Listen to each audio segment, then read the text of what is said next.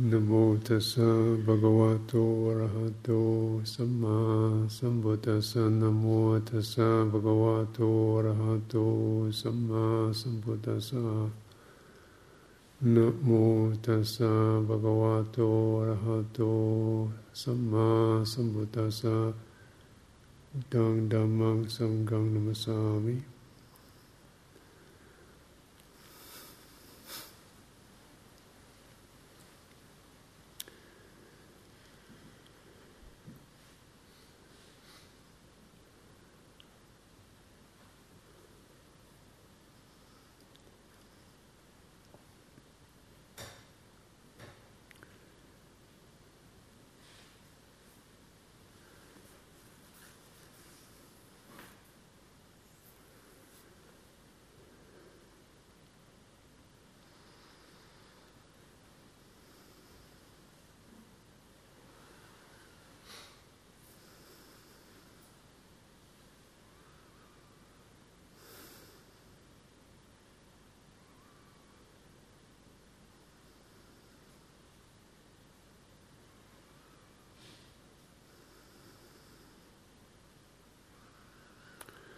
So there's things we need to learn about the mind or get clear about the mind when we're practicing, or this is what the mind is. Often we kind of assume it's the brain, thinking system, psychology, and then it's quite a revelation when you look in the scriptures. You see a lot of it's really much more about heart, about loving kindness, about sensitivity, about the sense of conscience and concern, which we say much more heart-based.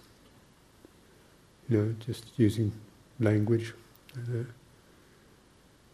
And so recognize it's about something very grounded. Like mindfulness of the body, where you just really kind of sense of holding presence at one point, which is the strength, the base of the mind, which is not really definitely not about thinking, just the ability to be conscious, and a sense of almost like a bareness about that, like it's just this, and this ground, you might say, which is often the bit of mind that we least recollect, partly because so much of our life is about movement and organisation and changing things and referring to things and preferring things and discriminating between things and figuring out the future, the past. That really not much of your mind is going to bomb. Here we are. It's just this.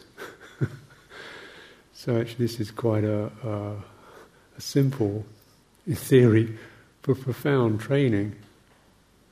It's grounding, doing it many times, frequently. It's because there's this current of energy that's running out, and scrambling and diffusing. And often this is what we kind of sense mostly about our mind. And then we try in that energy also to find the right thing to connect to that will give us a good feeling, a steady feeling, things will be cleared, and yet often we're taking up that pursuit with a mind that's running out. The mind runs out to find something that will make it stable.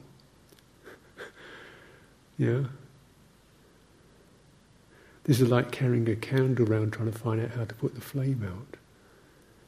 The very running out, searching for stability, searching for the right situation, the right system, the right person, the right environment that will feel right. Now it's all right.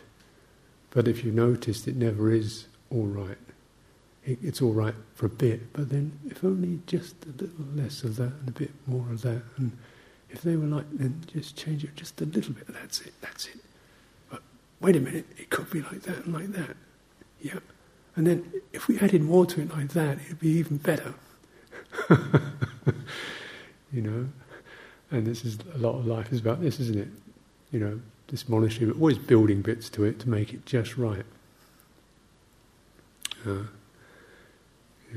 then people will leave because there's too many people here. So I like to live in a small community. As soon as they leave, the community gets smaller. Or, but then if it's too small, you don't have enough people to run the place, and it's too busy because you don't have enough people.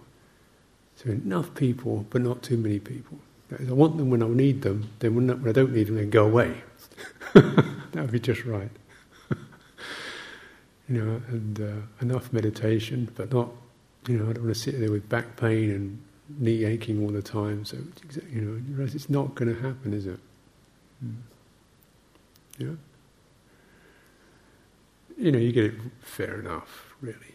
But there's that sense of, is this as good as it gets? It's kind of just, I like something really strict and strong and really, none of this, just straight, pure, really nice frippery, talking to people and stuff like that. Just cut it all out, it's really steady. But people splinter like that, or get really rigid.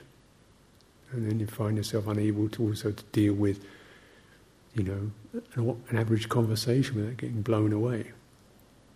Because it is a false kind of stability that's based upon external conditions. We can't dismiss external conditions because we are sensitive, but then also one has to take responsibility to turn the mind back. Turn the mind back from that outgoing energy and say, actually, it could be a lot simpler than getting everything right. It could be just a matter of coming back to where it's all right already. Where's that? It could be, it's a very simple movement in a way, but then we feel a bit lost, like, well, where is it all right? Body isn't all right, the thoughts aren't all right, the emotions aren't all right. Where is it? So, discovery is kind of this returning back. You have this like there's a barrier there, of disturbance, blockages, hindrances, entanglements, like this wall or this barrier of agitation or turgidity or stagnation or insecurity. You've got to get through. And really, almost the first thing we do is finding a place where it is all right. Instead of just sitting and simplifying the perspectives. One of the big obstacles is this thing called papancha, which means something like proliferation or multiplicity. Which means our mind conceives of our life many, many things. We're multi-dimensional. There's me and my friends and my relatives and my job and my pets and my habits and my creative instincts and my health and and trying to get them all right. So we kind of have a huge number of things that we feel ourselves as being or involved with. We want them all to be all right. But actually the point is that the difficult thing is you've got to let go of all of that, really. Not negate it or dismiss it, but find something that's none of that. Much more intrinsic than all those things we've adopted, created, wedded ourselves to. And it's not a judgment against them.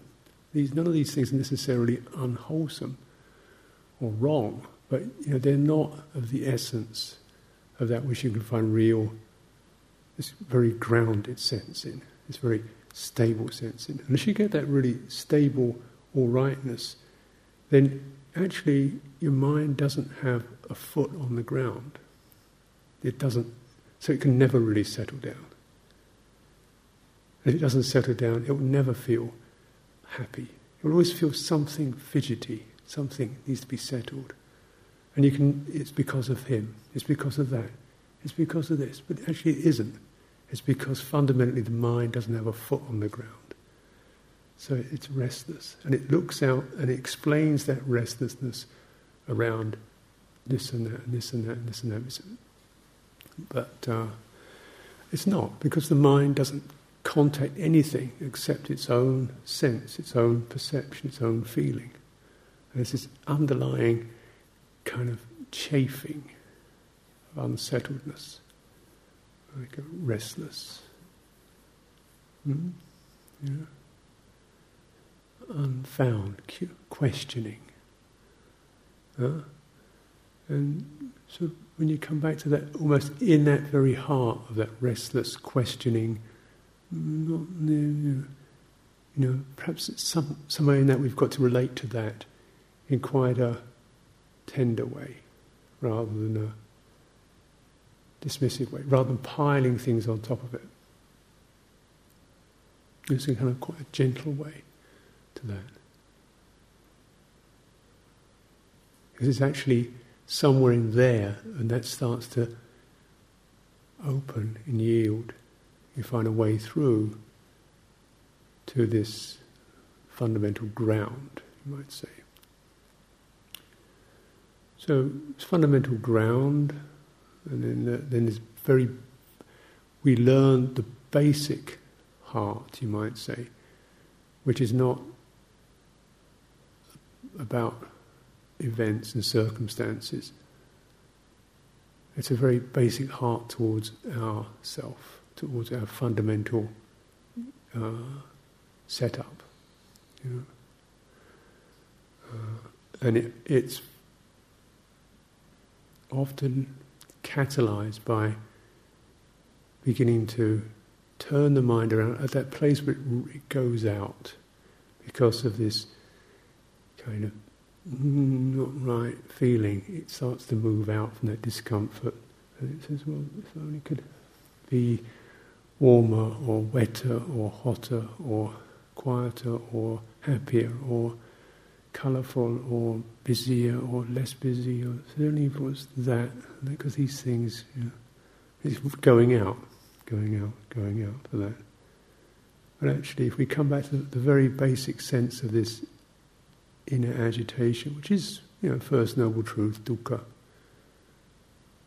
and instead of trying to cure it, fix it, name it, blame it, there's a kind of yielding into that.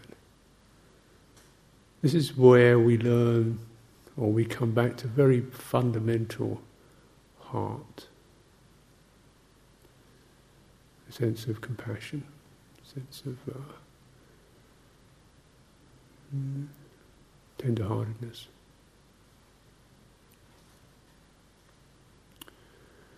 And in that, we begin to sense a connection to the ground. The mind starts to put its foot down on the ground, because what was really needed was a feeling of, in a way, being welcomed back. You're all right here, you're all right here, you're all right here. It's rather like rocking a baby, Whatever the baby's wailing about, basically you just hold it and rock it. When it wants a lollipop, when it wants a pea, when it wants whatever it wants, you just pick it up and rock it. You don't have to,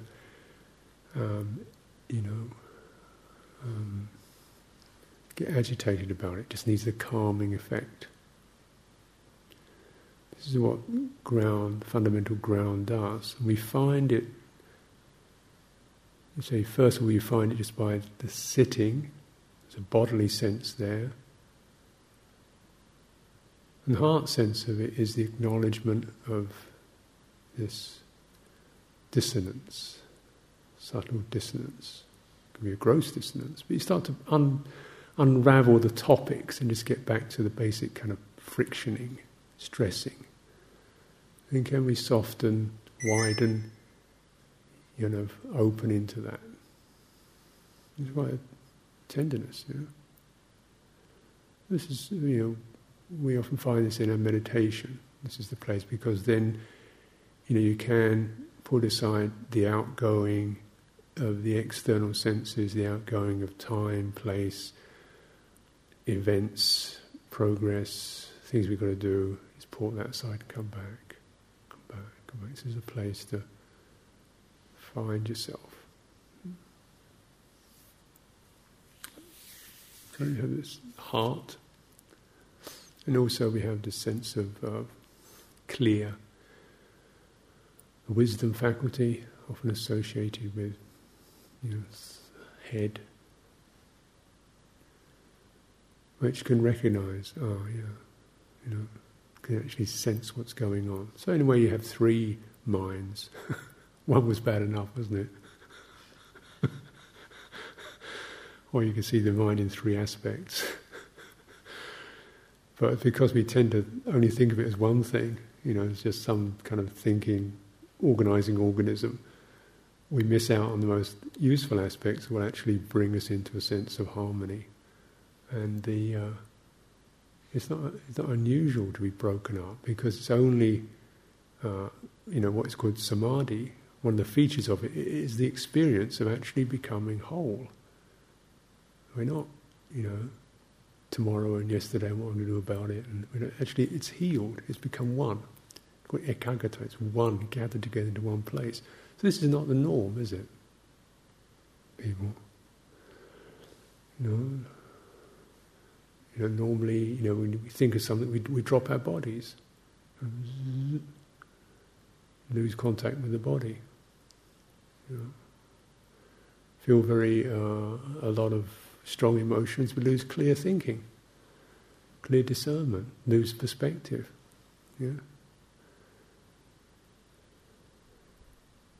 Strong bodily threat, we lose a sense of compassion and kindness for others. We get kind of me. So these will tend to not have all three together most of the time. So it's in meditation you have the chance to actually start to bring it all together. And what I would suggest is you start first of all with this sense, just of basic presence, basic ground, basic heart, a very basic clarity that knows, just the ability to discern what's going on,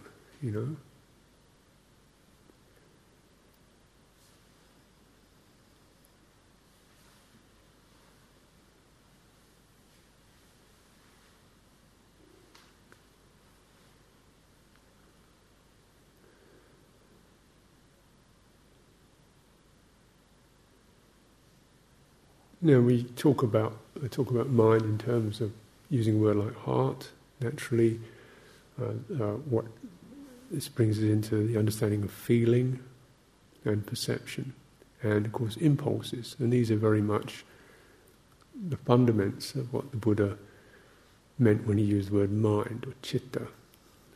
There's impulses, certain rising up of weak or strong impulses, intentions, volitions, pushes, urges. It's passion rising up, fear rising up, joy rising up, love rising up, kind of welling up. Feeling of pleasantness, agreeable, pleasant, wonderful, enjoyable, ecstatic.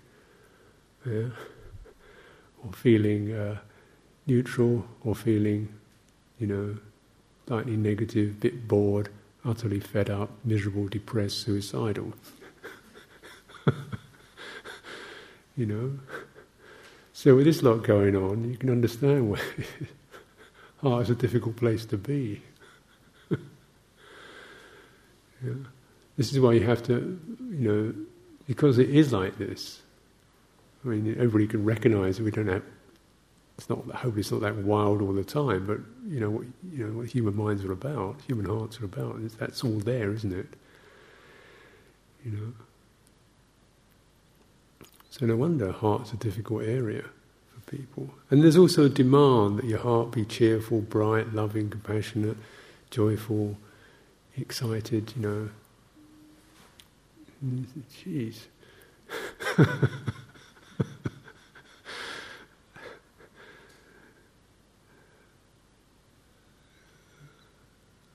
So you need the clarity,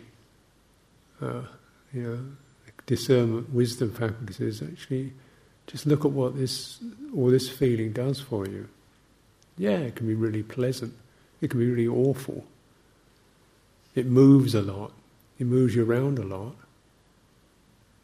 Is that such a good idea? What are the results? Do you find that you're kind of frantic, knocked around, don't feel settled, losing yourself in everybody else's concerns and this, that and the other? So it's a real training. It's not about not feeling. It's about saying, can you turn that feeling base into what's it like just to be here with an out-breath? All the way to the end of it. Just to be here with a sense of sensing the solidity, the warmth of the body, feeling this is enough. Just this is enough. Just this is enough. You're all right. You're all right. It's like, it's coming back to that basic ground. This is the way that we open up a base for the mind to start to feel settled, contented. It's a turning around of energy, and it's headed by a turning around of understanding. Know where to look, where you're going to find your stable place, where you're going to find the place where it feels secure and settled and you can rest, where you're going to find the place where you feel happy and nourished. Is it through sights, sounds, people, events? Or hasn't it to start at the basis? Now it may seem like it's just shrugging off the rest of the world, but we're looking at the basic, not the fruition. Or not what we can do from that basis. And it's to get the horse out the stable before you get the cart on it. There's no point having a cart with all these great places to go when you haven't got a horse to drag the thing. Basic mind, the basic heart is the horse. You've got to feed that horse. It's strong enough to carry the load, to bring out your goodness, to bring out what's possible, to carry the weights, to shift things around. You've got some, knackered old, broken down nag. It's going to go out and save the world, and you can't even look after yourself.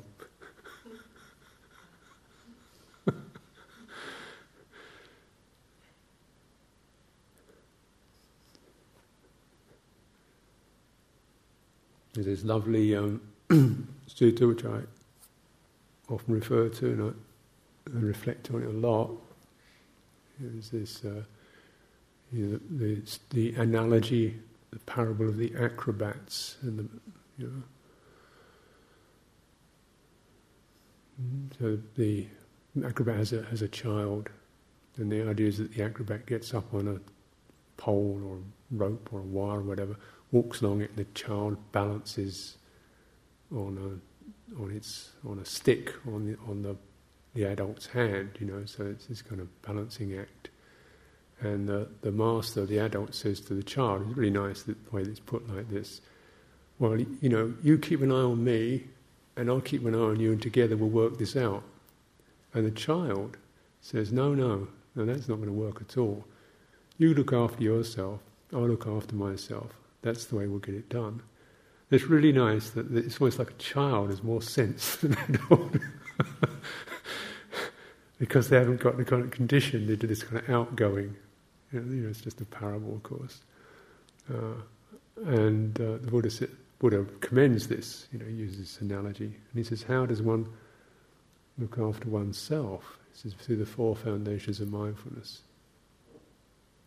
And the 4 foundations of mindfulness always start with the sutta that describes these: one finds a quiet place, one sits down at the root of a tree, with spine erect, bringing mindfulness to the fore, bringing this sense of presence of mind, bearing in mind, the ability to bear something in mind, to establish this presence of mind on something, that's what mindfulness is. It's just this sense of remembering the present, you might say. It's just the kind of work. And then this is breathing in, knowing one's breathing in and breathing out. See the sense of basic settling.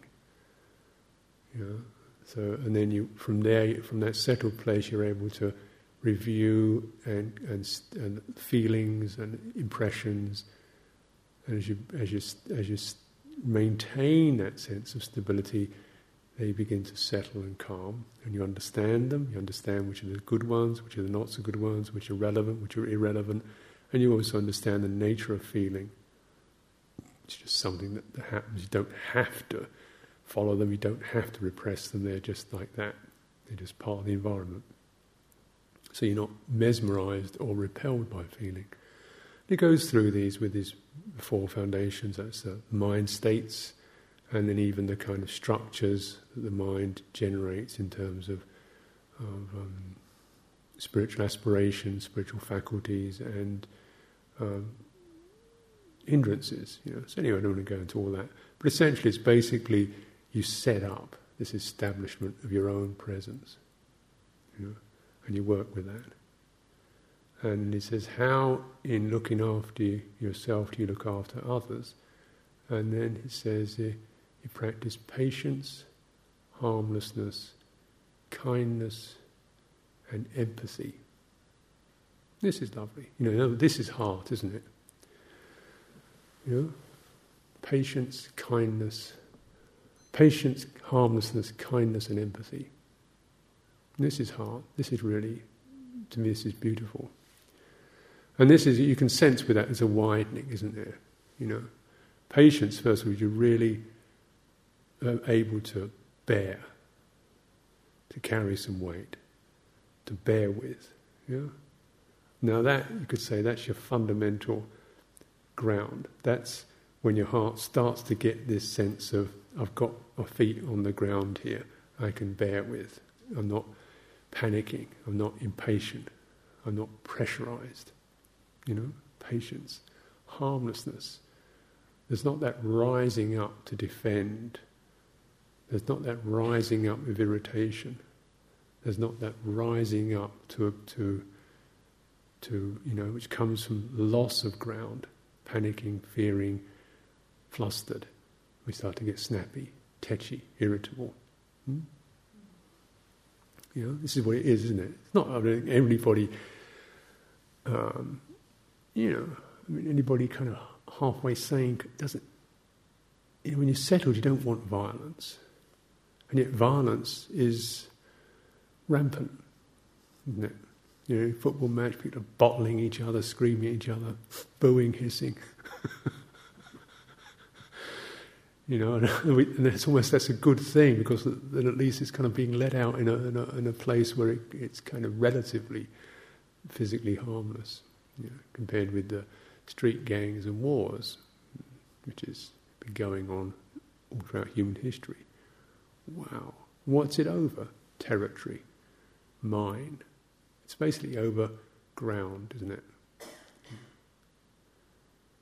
Religious ground, physical ground, wealth, my club against yours. It's a sense of, this is my bit, that's your bit, and I'm holding, mine and yours. So then you get the sense of, I've got my ground.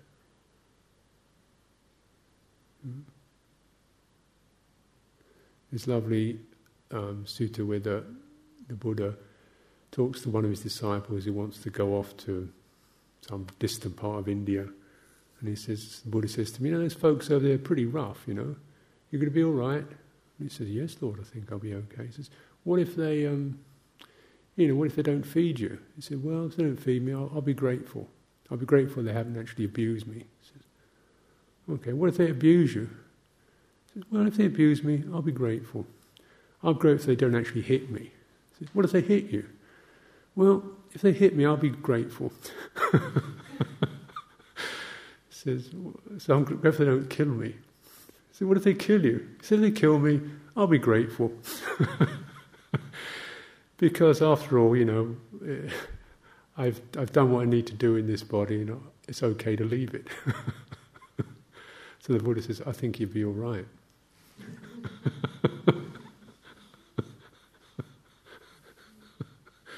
This person, they'd found their ground all right. And it wasn't in a physical body anymore. So the mind, we establish it, we get in touch with it through the body or through a suitable environment, suitable situation, sense restraint, these things that help to keep us coming back in. That's the scaffolding, that's the means, that's the skills to bring it back. But actually, the fruition isn't in any of this. That's why it is called the unshakable. When you get really...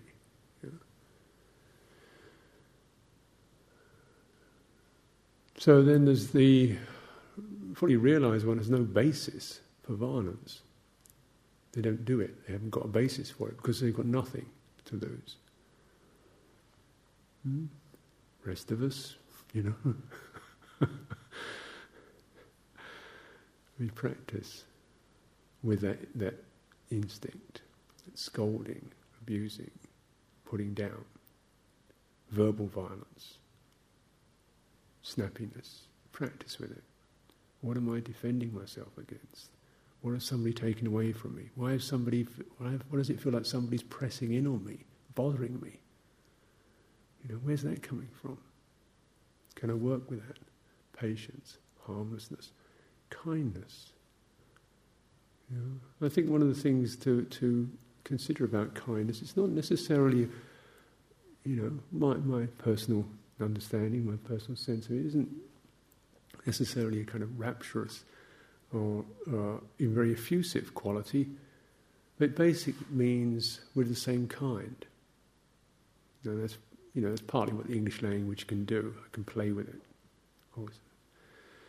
But the simple sense of it, it's the same. It's basically coming from the same fundamental understanding as morality. That is, to you, to others, as to myself. So, just as I wish for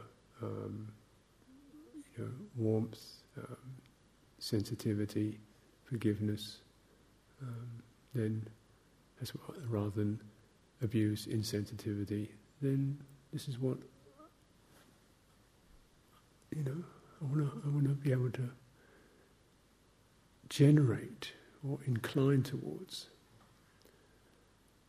And when people get this talking about anatta and not self, as there's nobody here, I think this can go a little bit strange. There's nobody here, doesn't really matter anymore. I think one of the ways that, at least as a beginner, one can understand it is that sense of you're over there, I'm over here, and the dissonances that make us seem so different. Perhaps we could start to understand, relax some of that, get a little more sympathetic, kindly to others as to myself, sharing, generosity, tolerance, recognizing we all have bad days, we all have karma. And mostly, how much you can intellectualize around, trying to be sympathetic, it's a fundamental heart feeling of,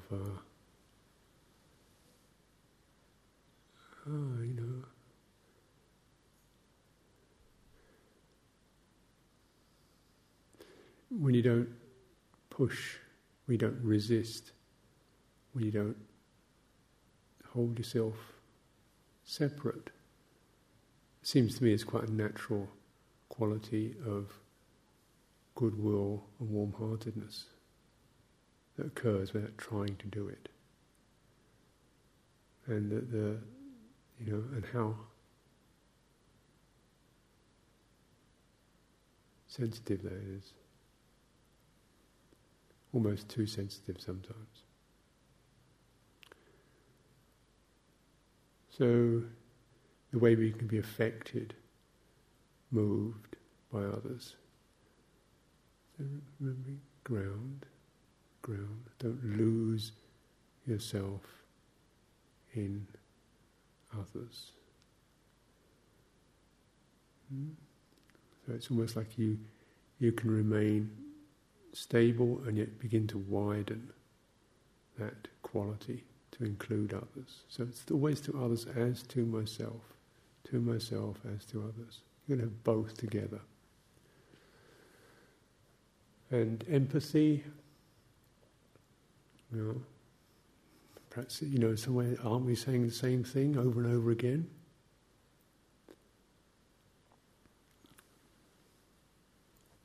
Is that goodwill, but also just the acknowledgement of this heart domain, you might say, that we do affect each other, whether we, good, bad, whether we like it or not, it's confused, whether it's healthy, whether it's sane, twisted up, we do affect each other. You don't just sit in a room with another person and things start happening. Whether you say anything about it or not, something happens. Yeah. Now with empathy, it's not the particular quality of the feeling that happens, but just tune into the fact that we feel, that we do pick up something, that we, without necessarily verbal communication or knowing something happens, we are basically empathic beings, we are resonant beings, we do sense otherness, and there's something that kind of moves with that. Sometimes the movements are extremely chaotic, uncertain, wavering, worried, afflicted in some way or another, but you put that aside just to the fact of attuning, So it's a very fundamental quality. You might say it's not the feeling itself, but the ability to feel. It's not a feeling of, heightened, negative, but just the ability to feel. You focus on that. You stay with that, then that, in terms of looking after others, that sense acts as the basic intelligence. So in terms of how you respond, that is, instead of figuring out how you should be, what would be good, what you should make, how they feel about when this is right, or getting kind of stirred up or confused about one's emotions, you just stay with the sense of I'm feeling something, something's being felt. And wait with that. See what happens. So then you see, it's always you're going to the basis and bearing it in mind, establishing mindfulness there, and then trust that. See what happens. See what comes out of that. It's extraordinary that the worry or the confusion or the loss of confidence that can beset us somehow gives the idea that unless I make something happen, nothing's going to happen. I've got to come up with an idea, otherwise I'll never have another thought. I mean, does it, it doesn't stop, does it? And yet we always get this feeling you've got to make something, do something, get it working, as if nothing's going to happen without you doing it. As far as I can see, that's never the case. It keeps happening all the time. Just the problem is it doesn't happen the way I want it to happen. I don't get the nice clear paradigms. I don't get the nice smoothly graduated flows of feeling. I got kind of rocky, rough, confused, choppy stuff. So I think, I'm trying to come up with the right one instead. A nice, clear, assured, confident, harmless, generous, compassionate, wise, sensitive, cool, approved of, traditional, new, whatever it is. Yeah.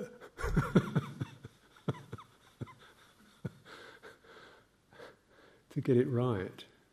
That's, so that's what the outgoing mind proliferate. And maybe the beauty of this is if we could just come right back, it would be given to us. You could come right back to the basis, it would be given to you. It might be a very simple thing. Often they are the most simple, obvious things.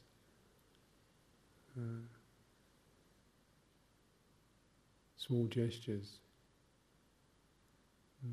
small moments, pausing, listening. You suddenly come back into something that is shared. We get it's not constructed. You feel settled, and even animals pick that up. Just stand next to a horse for a while, sit with the dog, sit with the cat. It might even work with humans,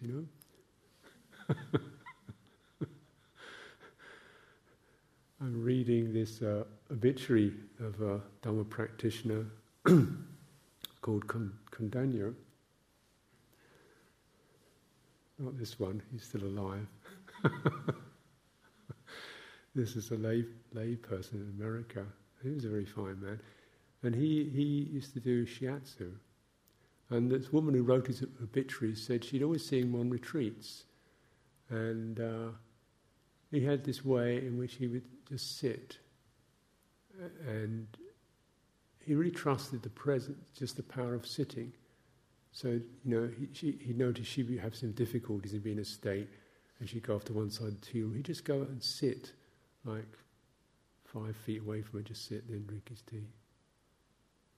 Calmly. He wouldn't say anything, wouldn't do anything, wouldn't try to fix or sort her out, he'd just sit there quietly. A kind of comfortable distance, slowly drink his tea. And just let that, She just said how much she appreciated somebody who wasn't, doing some kind of number on her. Just picking up the quality of somebody sitting there, drinking a tea, open. If they want to talk, that's fine. Doesn't want to talk, that's fine. Just manifesting that energy of presence, simple groundedness. And obviously, he definitely chose to go and sit near her, sensing she was in distress. So it wasn't like he wasn't aware, but open, but maintaining presence and just letting that be felt. And she said, incredibly helpful, just that, because something underneath our kind of emotional waves can really pick that up, and you find yourself calming down, finding your ground. Of course, this is why somebody of us love to be with wise teachers. There's all kinds of interesting things they can say and manifest, but something about the quality of presence that makes you start to feel good. Because we do have this basic heart, and you can be surprised that, why do I feel so good? Because I haven't solved anything, sorted anything, fixed anything,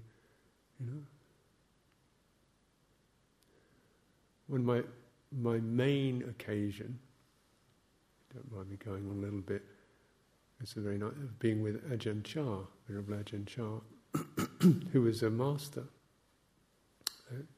on many levels, but a master of kindness. Yeah, and he was in Britain for a month or two, I think, briefly. 79, when I just come over from Thailand myself, so it was about third wasa, third rains, so it was quite new as a monk. And then Ajahn Chah was like, 30, 40 vasas or whatever he was, and, impressive. I mean, the man had ground all right. He was he walked around like an aircraft hangar. There was so much space inside him, and you could feel it. But yet, he'd chuckle and tease and laugh a lot. And he had this way of making people really comfortable. And the interesting thing was that he couldn't speak more than a few phrases of English. And I spoke, perhaps the same amount of Thai. But all he could say in English was cup of tea.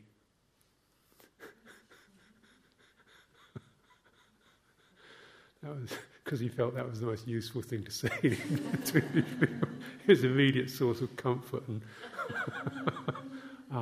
nothing too high and profound, a cup of tea. So this is what he chose as his mantra. So I had this occasion when I was quite nervous. He's this kind of great master thing. And so one time I was in the back of a car with two other monks, and then Ajahn Chah was in the front of the car. And we arrived at this place where we were going to stay. And then the other monks, they all got out. And then the monks two other monks deliberately gave me Ajahn Chah's bag. They obviously decided they were going to push me and him together, So I took Ajahn Chah's bag into his room, and then I started undoing it and taking these things out. And he came out and he sat down. And he just started talking to me, and and he's just basically just kind of gently. It was the sound of the voice, kind of like chuckling, warm, musical sound to his voice. I didn't know what he was saying. It didn't really matter. His smile on his face, kind of chuckling, warm, gurgling sounds coming out. I'd sort of sit there, and I could just feel myself gradually losing this kind of tense nervousness and getting softer and easier and happier,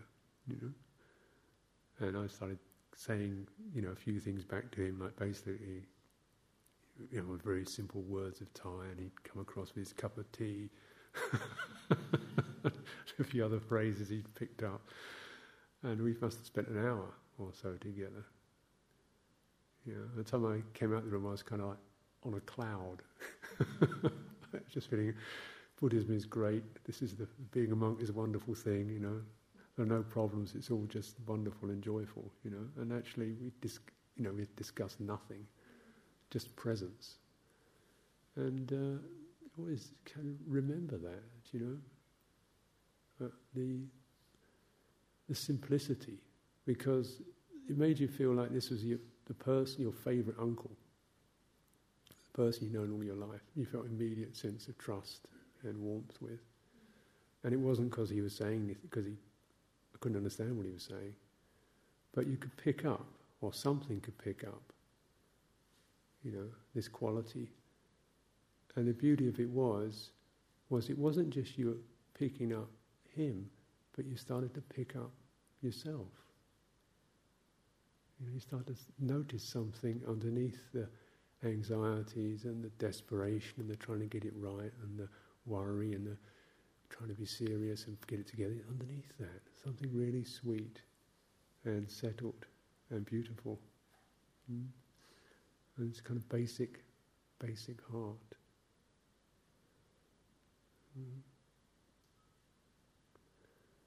So a master, in a way, has the ability to perhaps encourage you to come back into your own space by playing around, by saying, everything out here is nothing to be really concerned about. Sometimes you need somebody else to show you that, to tell you that. And this fundamental ground of presence and the ability to tune into that, enjoy it, and then widen it, include others. So it's important to understand what the mind really is,